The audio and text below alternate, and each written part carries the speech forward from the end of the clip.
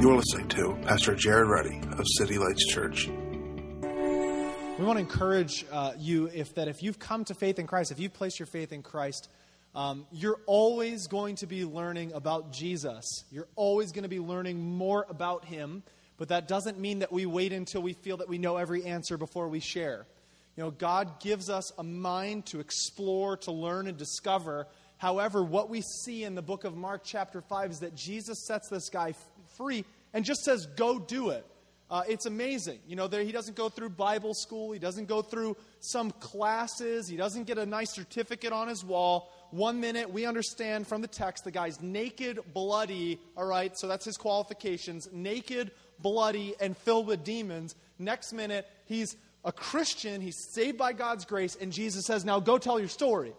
Now, I am positive that he would have showed up, and the first thing he says, I've been set free by Jesus. And the first someone says, well, how do you know Jesus is God? All right? The guy didn't get to go, well, you know what? He said, I've got a story. My life has been transformed. I want to encourage you, one of the greatest apologetics is a life transformed by the gospel. Somebody that was blind and now sees. Someone that is broken, bloody, and naked, now clothed in their right mind, insane. You know, not insane, sane, all right? I want to encourage you, we want to be a church on mission, regardless of if you feel that you have every answer or not. We would love to point you in ways, and there's wonderful Christian resources that can help you understand your faith, why we believe what we believe. That's important, but I also don't want to see you wait in this analysis of paralysis. I think the paralysis of analysis, right? You just sit back and wait. You go, once I get this answer, then I'm going to be able to do this, right? Jesus takes ordinary people, fishermen, tax collectors, right? Doctors. He takes people from all different spheres of life and says, follow me and I will make you to become. Now in the seat back in front of you, I told you there's a Bible. If you don't have one, that's our gift to you. I'd encourage you to begin to read that. Mark chapter 5. We've been going through the book of Mark really verse by verse or section by section maybe is a better way to say that.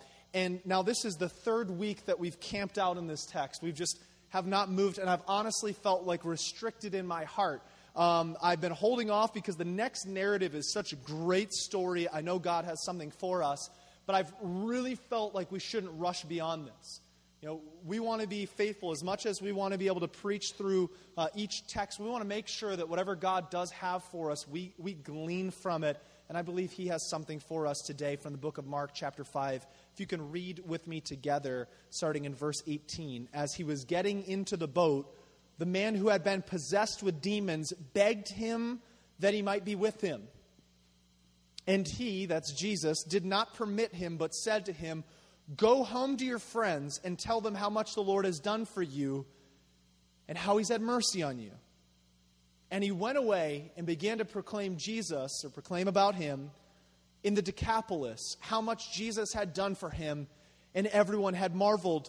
Now, last week we focused on the part of this text, particularly speaking about the boldness that Jesus wants to use you and send you out. This week, though, I want to focus on something really unique because I believe this is going to touch every single one of us, or has the potential to touch every single one of us in a unique place. Because as we sang today, give me faith, right? Give me faith to trust what you say, that you're good and your love is great. I believe that there is a destiny and a focus and a purpose inside of you that you've yet to reach. Turn to the person beside you and say, somewhere in the future, I'll look much better than I look right now. Come on. Somebody didn't brush their teeth this morning. All right. Let's try that again. Say, somewhere in the future, I look much better than I look right now. Somebody say, I don't know if I can get any more beautiful, right? Listen, somewhere in the future, you look better than you look now. Psalm 139 tells us that when we were in our mother's womb, God formed us and shaped us, destining every day, every single day. The enemy would want nothing more than to trap you into a life of tunnel vision, of depression, that your life is here and getting worse. And this morning, I want to show you that your life is here and getting better, not by your own works, but because Christ has a plan for you. Why? Because you're still breathing. Psalm 139 says that before I was born, He formed me and He knew my days. Meaning that if I still have days, then God still has a plan. If you are breathing, He has not given up on you, and neither should you. Mark chapter 5 is the story of a demonized man. I'm going to summarize this just for those that haven't been with us, but you won't be lost even if you haven't heard the past messages. Mark chapter 5 tells us this story of a man who's so demonized, so overtaken with evil, that he's been ostracized by his pagan community. The area in which this is taking place is Decapolis. It is a pagan area. It is not under the influence of Yahweh. At this time, it is 10 cities that were originally under Greek influence, taken over by the Romans. This area is highly involved in pagan worship. This is not a clean area. All right? So when pagans give up on you, how many people know it's a bad day? All right? When you're at the bar with your friends and they look at you and they go, "Yeah, man, you're done. You're shot." That's a real bad day. All right? When you go to the people that you're saying, "All right, these people accept me under every condition," when they look at you and go, "Yeah, we're not a big fan. We're going to need you to go. We're going to put you in chains." All right? You just ripped your clothes off. That makes us all feel uncomfortable. So the scripture tells us this man is so overcome by evil, by darkness, by demons, that he has been ostracized by a pagan community. By a community that at that time, the gospel, I can use the word gospel, but the message of the one true God has not been active in that area. That is a place that is not being touched at this time. This is a place that is uncharted. This man is ostracized by his community. It says that night and day, every morning, all he does is scream, cut himself, and he's afflicted. Now, the scripture tells us that Jesus comes to the other side. He crosses over a lake and finds this man and sets him free. I don't think we can paint the picture. Have you ever seen somebody that's crazy? All right, we got holidays coming up. Some of us are going to be visiting family. My family's here, not you. We're going to be visiting family, right? I always hear that you show up, and I'm not talking about that, but I'm saying somebody that's literally out of their mind. Now, there are situations in life where chains do a really good job. All right, you're biking, you want to lock up your bike. You don't have to worry about that. That's a chain. When a chain doesn't work, that's something really serious. Now, this person is so insane, so beyond themselves, right, that chains, every natural cure, doesn't work. This is the most impossible situation. The most impossible situation. And Jesus delivers this man, casts out his demons. And what takes place is now that this man is in his right mind. Jesus still does this today. Jesus still takes people that are insane and makes them sane. Jesus still sets people free from demons, from darkness, from all spiritual wickedness, still does this. But I want to show you 4 categories of thinking in this text, and I want to really focus on the last and challenge you. There's 4 ways that four overarching themes in the Bible: creation, fall, rescue, and mission. These 4 themes. We see them all in this text, and I'm not just trying to supplant them on you, but I want to show you these are 4 categories in every area of life, but I believe that we get stuck at one of them and never push to the beginning. See, this story, what we don't see at it from the beginning is that this man was not always demonized, all right? Even as much as this always cracks me up, and if you're a parent here this morning, this is funny, right? So you're in line at Walmart. This always cracks me up, all right? I rarely tread that sacred ground of Walmart. I try to stay away like a plague from stores. But occasionally, I'll venture in like a brave soldier into a grocery store or something. And when I do, there's the parent at the checkout counter, and the kid is just headbanging the magazines, right? And it's headbanging the magazines. Magazines are falling. It's opening up the Snicker bars. It's got 3 of them in its mouth. And you look at the parent and you're like, what? And the first thing, they feel the tension. It never does this at home. Well, first you called it an it, but, right? It never does this at home. And you sit there and you go, well, maybe you're not watching him at home, right? But the kid's doing that. But what's amazing is this, and this is just something interesting, but I want you to see this. No kid's born demonized, although when I was little, if I would do something, right, my dad would come to my defense. He's an angel. He's just having a bad day, right? Somebody else's kid, that kid's got a demon. He's not having a bad day. He's having a bad life, right? Somebody else's kids do it. You're like, man, they are terrible kids. Terrible kids. Your kid does it. Man, he didn't get enough sleep, didn't have his bottle. It's just one of the things. Listen, no kid's born demonized. You don't come out full of that. This guy at one time was born into creation. Created. He was born with a purpose. Born with a destiny. Born with a future. But yet we see in this text that Satan is actively involved, not only in his life, but in the world around us and also ours, to the point where life doesn't go the way it's supposed to. There's a fall that took place. Now, we track this back to the garden in the book of Genesis and understand when Adam and Eve sinned against God, a global fall and pandemic is now inflicted into the human race. So that we're not born demonized. It's not something that we're born, but neither are we born holy and righteous. Not born demonized, but we're also not born into the state of perfection, because sooner or later, your kid is going to bite your finger. Where do you learn that from? All right, no one's listening today. I've not bit Aaron in quite a while, right? It's been about at least 6-7 months, right? No, you don't bite humans. Now, how does a kid learn that? We're not born demonized. We're not born holy and righteous. We're born in this state of a fall where we have redeeming qualities and good things, but yet inside of us there's something that goes, that looks great to bite. That's logical. You put the kids down in the kids' ministry. I'm just saying, there's one ball, 2 kids. I've never in my days seen one go, can you play with this for me? Really, really want you to play with it. Would you go have... No, two kids, 1 ball. They forget about the ball, and it's about each other. Now, what I'm saying is this. We're not born righteous into this holy state of perfection, but nor are we born demonized. It's not that. Well, we understand that scripturally, we have been made in the image of God, that this man who becomes overtaken by demons was created in God. But yet the fall that traces back to the garden infects his life today to the point where ultimately he is overcome by demons. But here's the beautiful part of the story. Jesus rescues him. Creation, fall, rescue. Jesus comes into the world for a purpose. He finds people that are broken, demonized. It drives me insane. I'm going to keep my clothes on this morning, don't worry. But it drives me crazy. That was a play on the text in case. I'm sorry. If you're not paying attention, I am. All right, that was a little bit of humor there. Just throwing that one out there for you.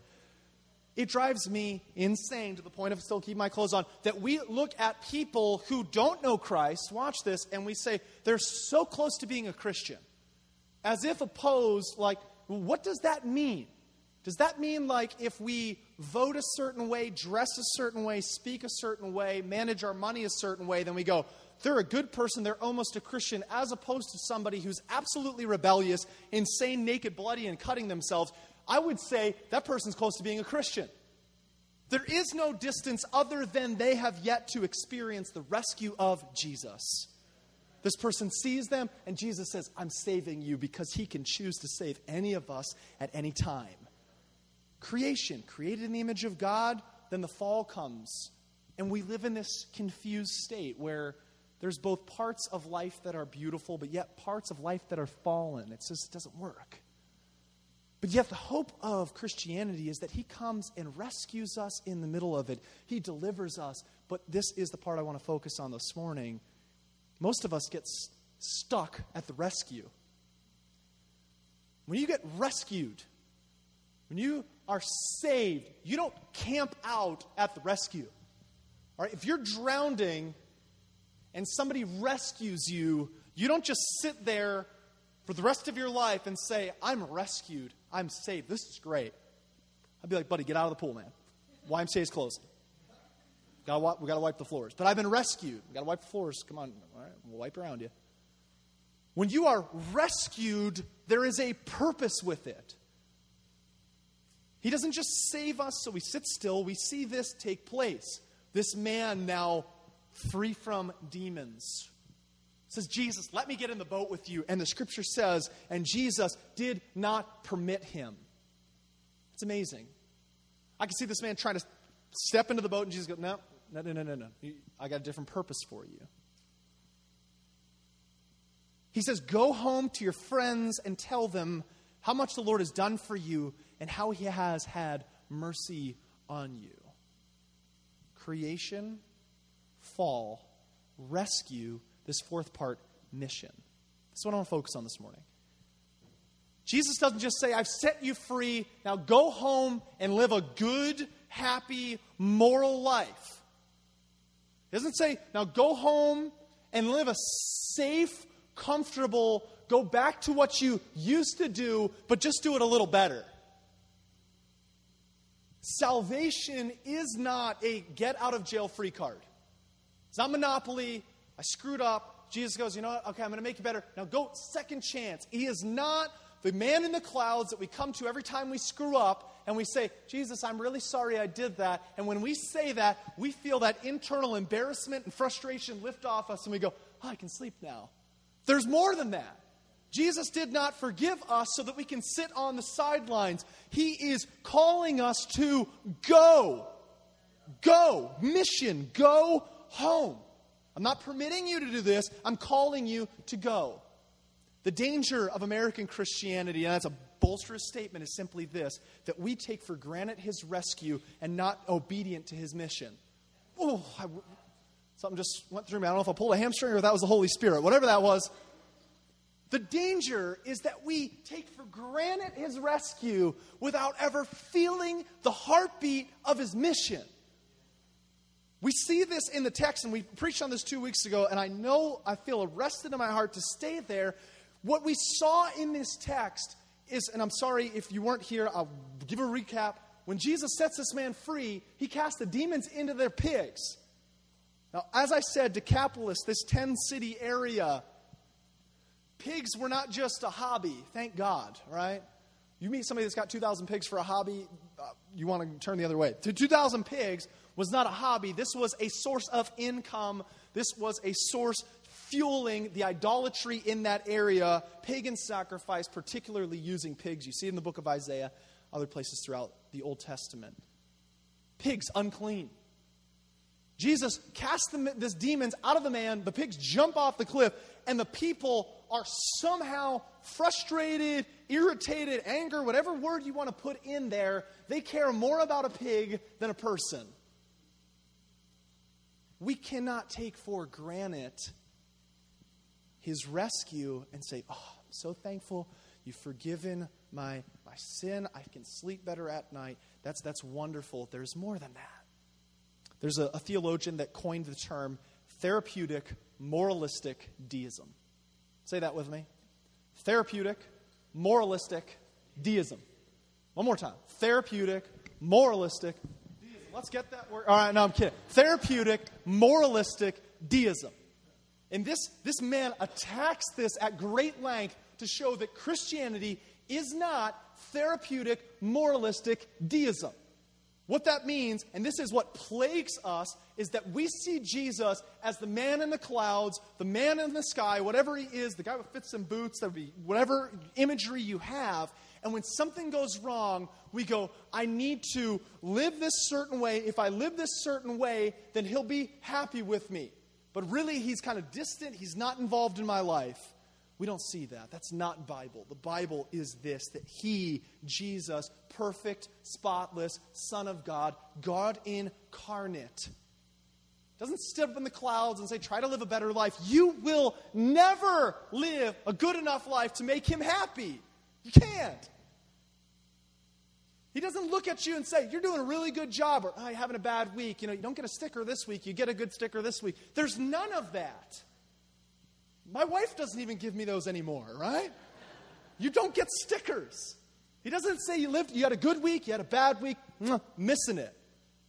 What that does is that you pull out and you redefine and reinterpret the gospel on your own means rather than understanding that our Lord and Savior bled and died for a purpose bigger than us. Man, Jared, you just stepped on my toes. I know, it hurts. It's bigger.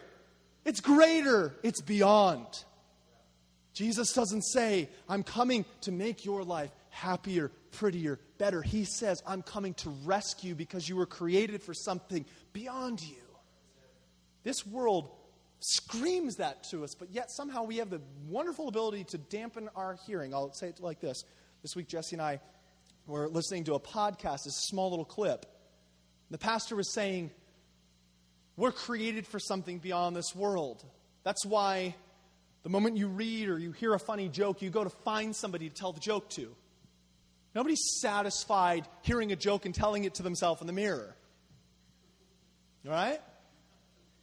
You hear the funny joke, it's a real good one. Yeah, that's why people blast their music so loud. And if you do, that's wonderful. I'm just saying it's a sign of something beyond the world. You blast your music so loud you can't hear the music. The human ear has got a range of decibels that it can hear optimally in to the point where if you listen to it too loud, you get sick. But we're in the car by ourselves, turn it up.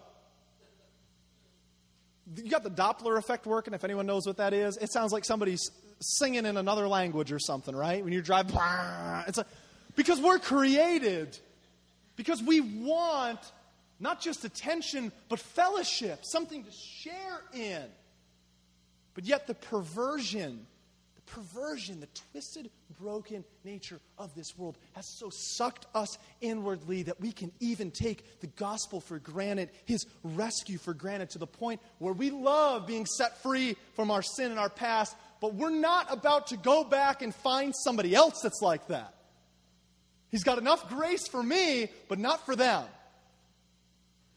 I'm not preaching down, I'm preaching at. This has to shape us. This has to transform us because God's grace is not just enough to let you in. You're not the last one. It's amazing. Go home to your friends and tell them how much the Lord has done. What if we took that seriously? What if we recognized that the gospel is not primarily about us? It's not primarily about raising a good family. It's not primarily about how comfortable we are. What if it really possessed us to the point where we didn't come to church, but we went from church? Right? Go. You going to church this week? Yes, I'm coming to church so that I can go into my sphere of influence this week. The world around us shouts.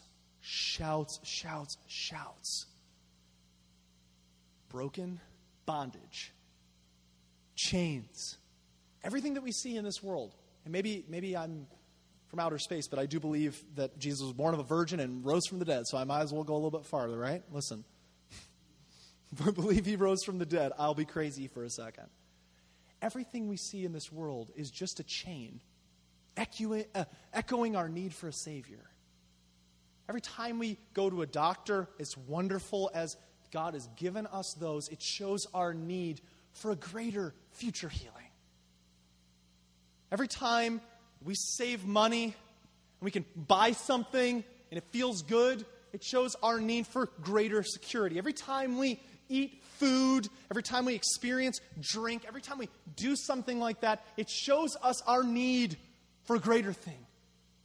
This world is like that demonized man, chained. And we can control it, we can enjoy it, it feels good, but I'm telling you, on the inside of you and the outside of you, creation screaming, and I believe your conscience is too, we are created for more than what we can touch, taste, smell, see, and hear. We're created to know God and enjoy him forever. Not just you, everyone you know. Everyone you know. You know, my concern in leaving this text is that we wouldn't feel the weight of it. And I'm not preaching next week. Jesse's preaching next week, but we want to be obedient to the Spirit. If he wants us to sit here and feel the weight of it, then we want to feel the weight of it. We want to feel that. Because it's not enough to be able to look at this and say, yeah, I'm set free. This feels real good. But yet we're embarrassed, shy. I'm not talking about your personal demeanor. Everybody has got different things. And I'm also not talking about waving banners downtown. Don't worry. All right? I don't have anything underneath here. I'm not going to pull out a flag this morning. All right? Let's charge that's how I'm talking about. We're embarrassed because we haven't experienced the depths of his rescue. The depths of it. The fact that we really believe how broken we are. Turn to the person beside you real quick and just say, he's going to dunk us for a second. My older brother, the only way he was allowed to dunk me in the pool was if he told me he was going to. All right? I wasn't allowed to get any surprises. I'm going to dunk you just for 1 second, okay? And then I'm going to pull you back up. So turn to the person and say, he's going to pull us up. He's going to dunk me just for 1 second, and I have trouble breathing underwater. All right, I do too. The only reason we don't feel the weight of his rescue is we've not yet felt the weight of our sin. There's something in us that is so broken, so twisted, that we have the ability to justify our brokenness. So even some of you right now hearing my voice will say, I'm not that bad of a person. I'm not that bad. And your frame of reference is somebody probably you don't like, or somebody that's worse than you. So you haven't been to prison, so I'm not that bad. I'm inherently good. Well, I was reading a book, and it challenged me because it said this: sin corrupts us so deeply that the jock makes fun of the person with 2 left feet, that the guy that has intelligence makes fun of somebody that's not smart. The person that's wealthy makes fun of the broke. We can't even handle blessing from God. We can't even handle blessing. That's how disturbed our nature is in need of rescue. So you're naturally gifted at something, and when somebody's not as good as you, you make fun of them for a gift you were given. If we were kids and your dad or your mom gave you this gift, and the first thing you did was wave it in your brother or sister's face and say, look what I got, you don't have it, they would take it away. But yet God's so gracious that he lets you do that. We don't even appreciate when we sing good. If somebody can't sing, we're like, no, you.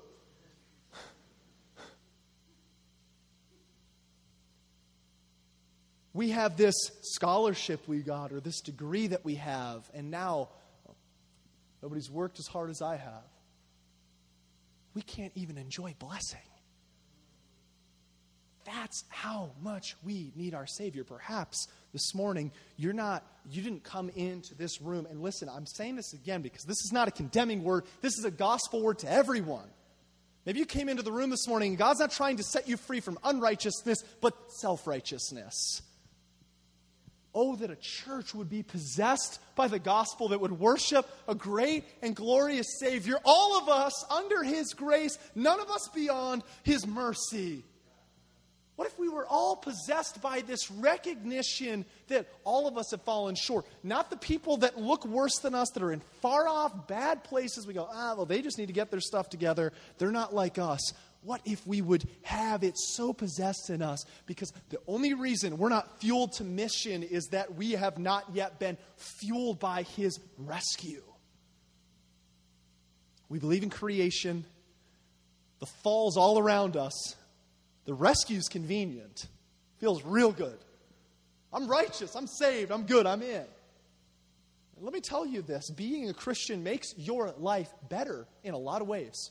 Marriage works better under God's auspices of his commands. It does.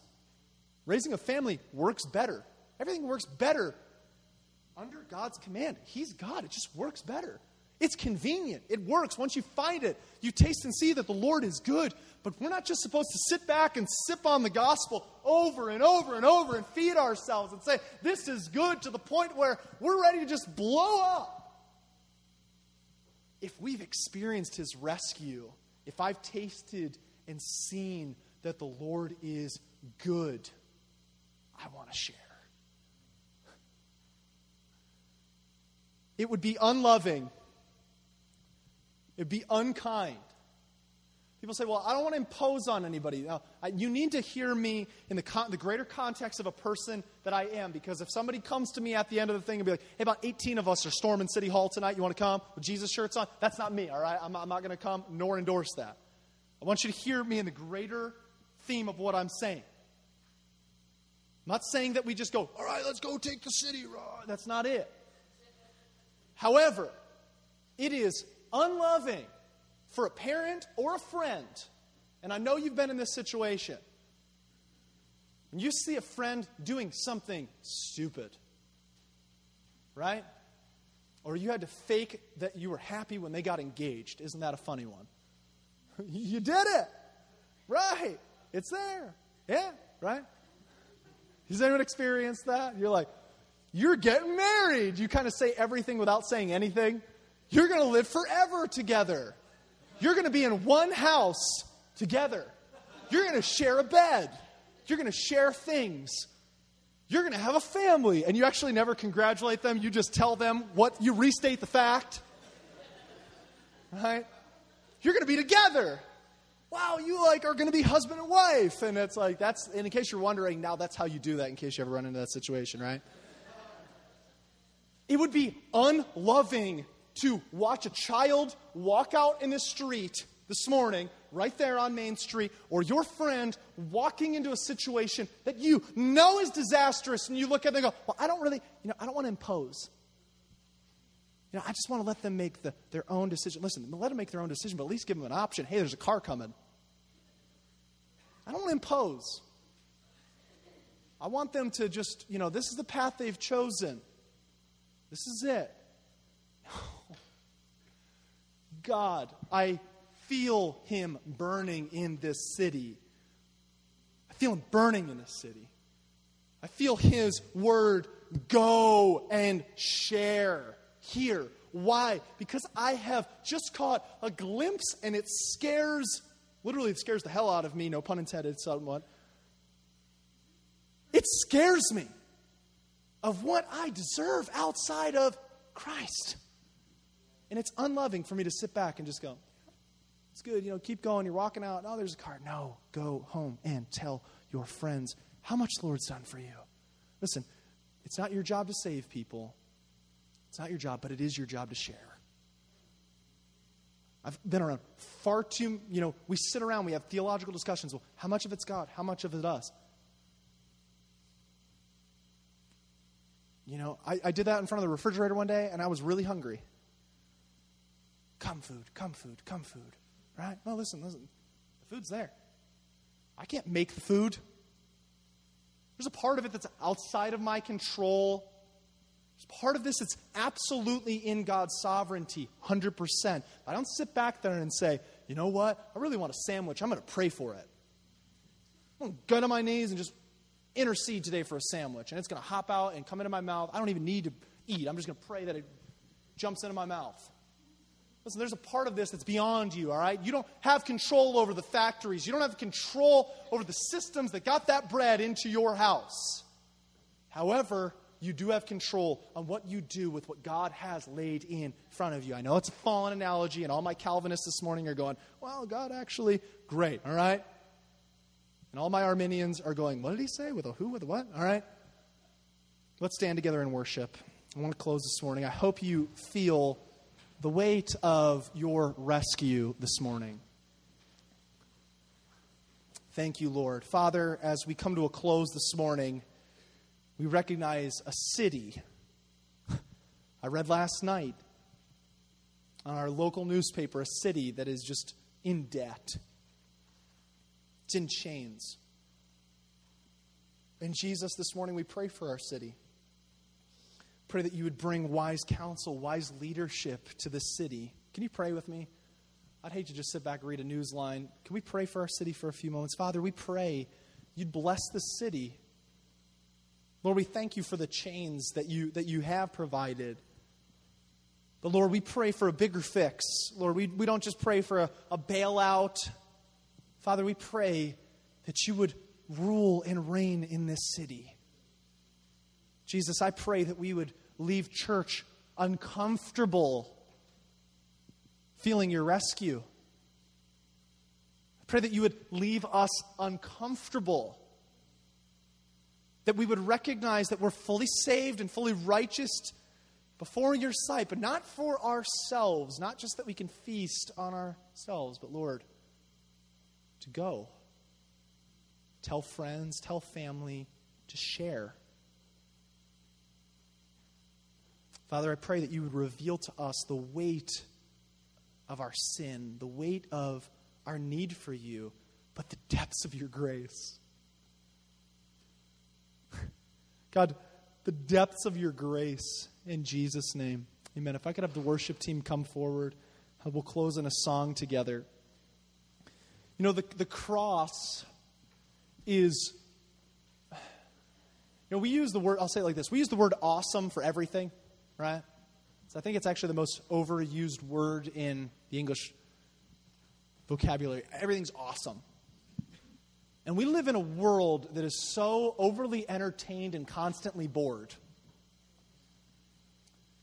I just saw a statistic recently, and I'm not going to try to recite it because I don't remember, but the thing basically was like, vast majority of people now watch TV with a mobile device in their hand. How many people do that? I do, right? You sit there and you got a phone.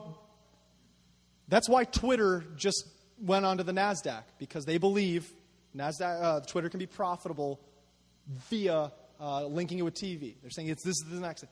So our generation now watches TV more than any generation ever before with a mobile device in our hand. God forbid somebody puts something in our brains. We will never sleep. We will watch TV with a mobile device in our hands and seeing sports. If you can get an ESPN chip in your brain, wow. I would be one happy, tired, crazy-looking man. But our world, right, is pulled all of these ways to the point where you can become a YouTube sensation for almost anything. But our sense of high, our addiction to highs, our tolerance level, this is scary. I want you to watch this. Our tolerance level is so low that every Super Bowl show has to be bigger and better and greater, or we're disappointed. All right, if you would have taken whatever graphics we have and shot that back to 1940, people would have had a heart attack. Right? Just right there. Just boom.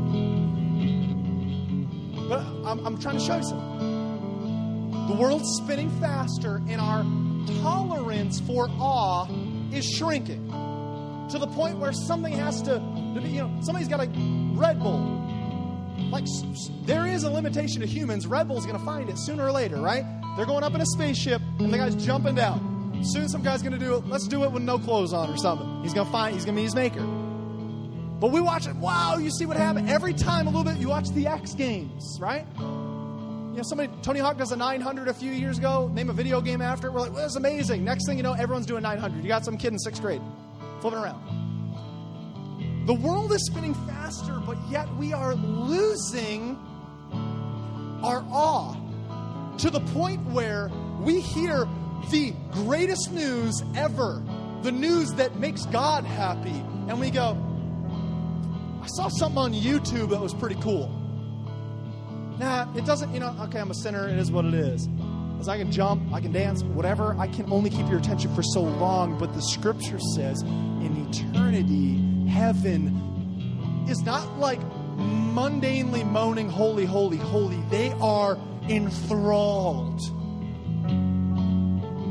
Meaning this, perhaps the reason we're not excited, and I don't just mean excited as an emotional, I mean thrilled on mission, is not a lack in God, but perhaps a lack in our ability to taste and see of His glory.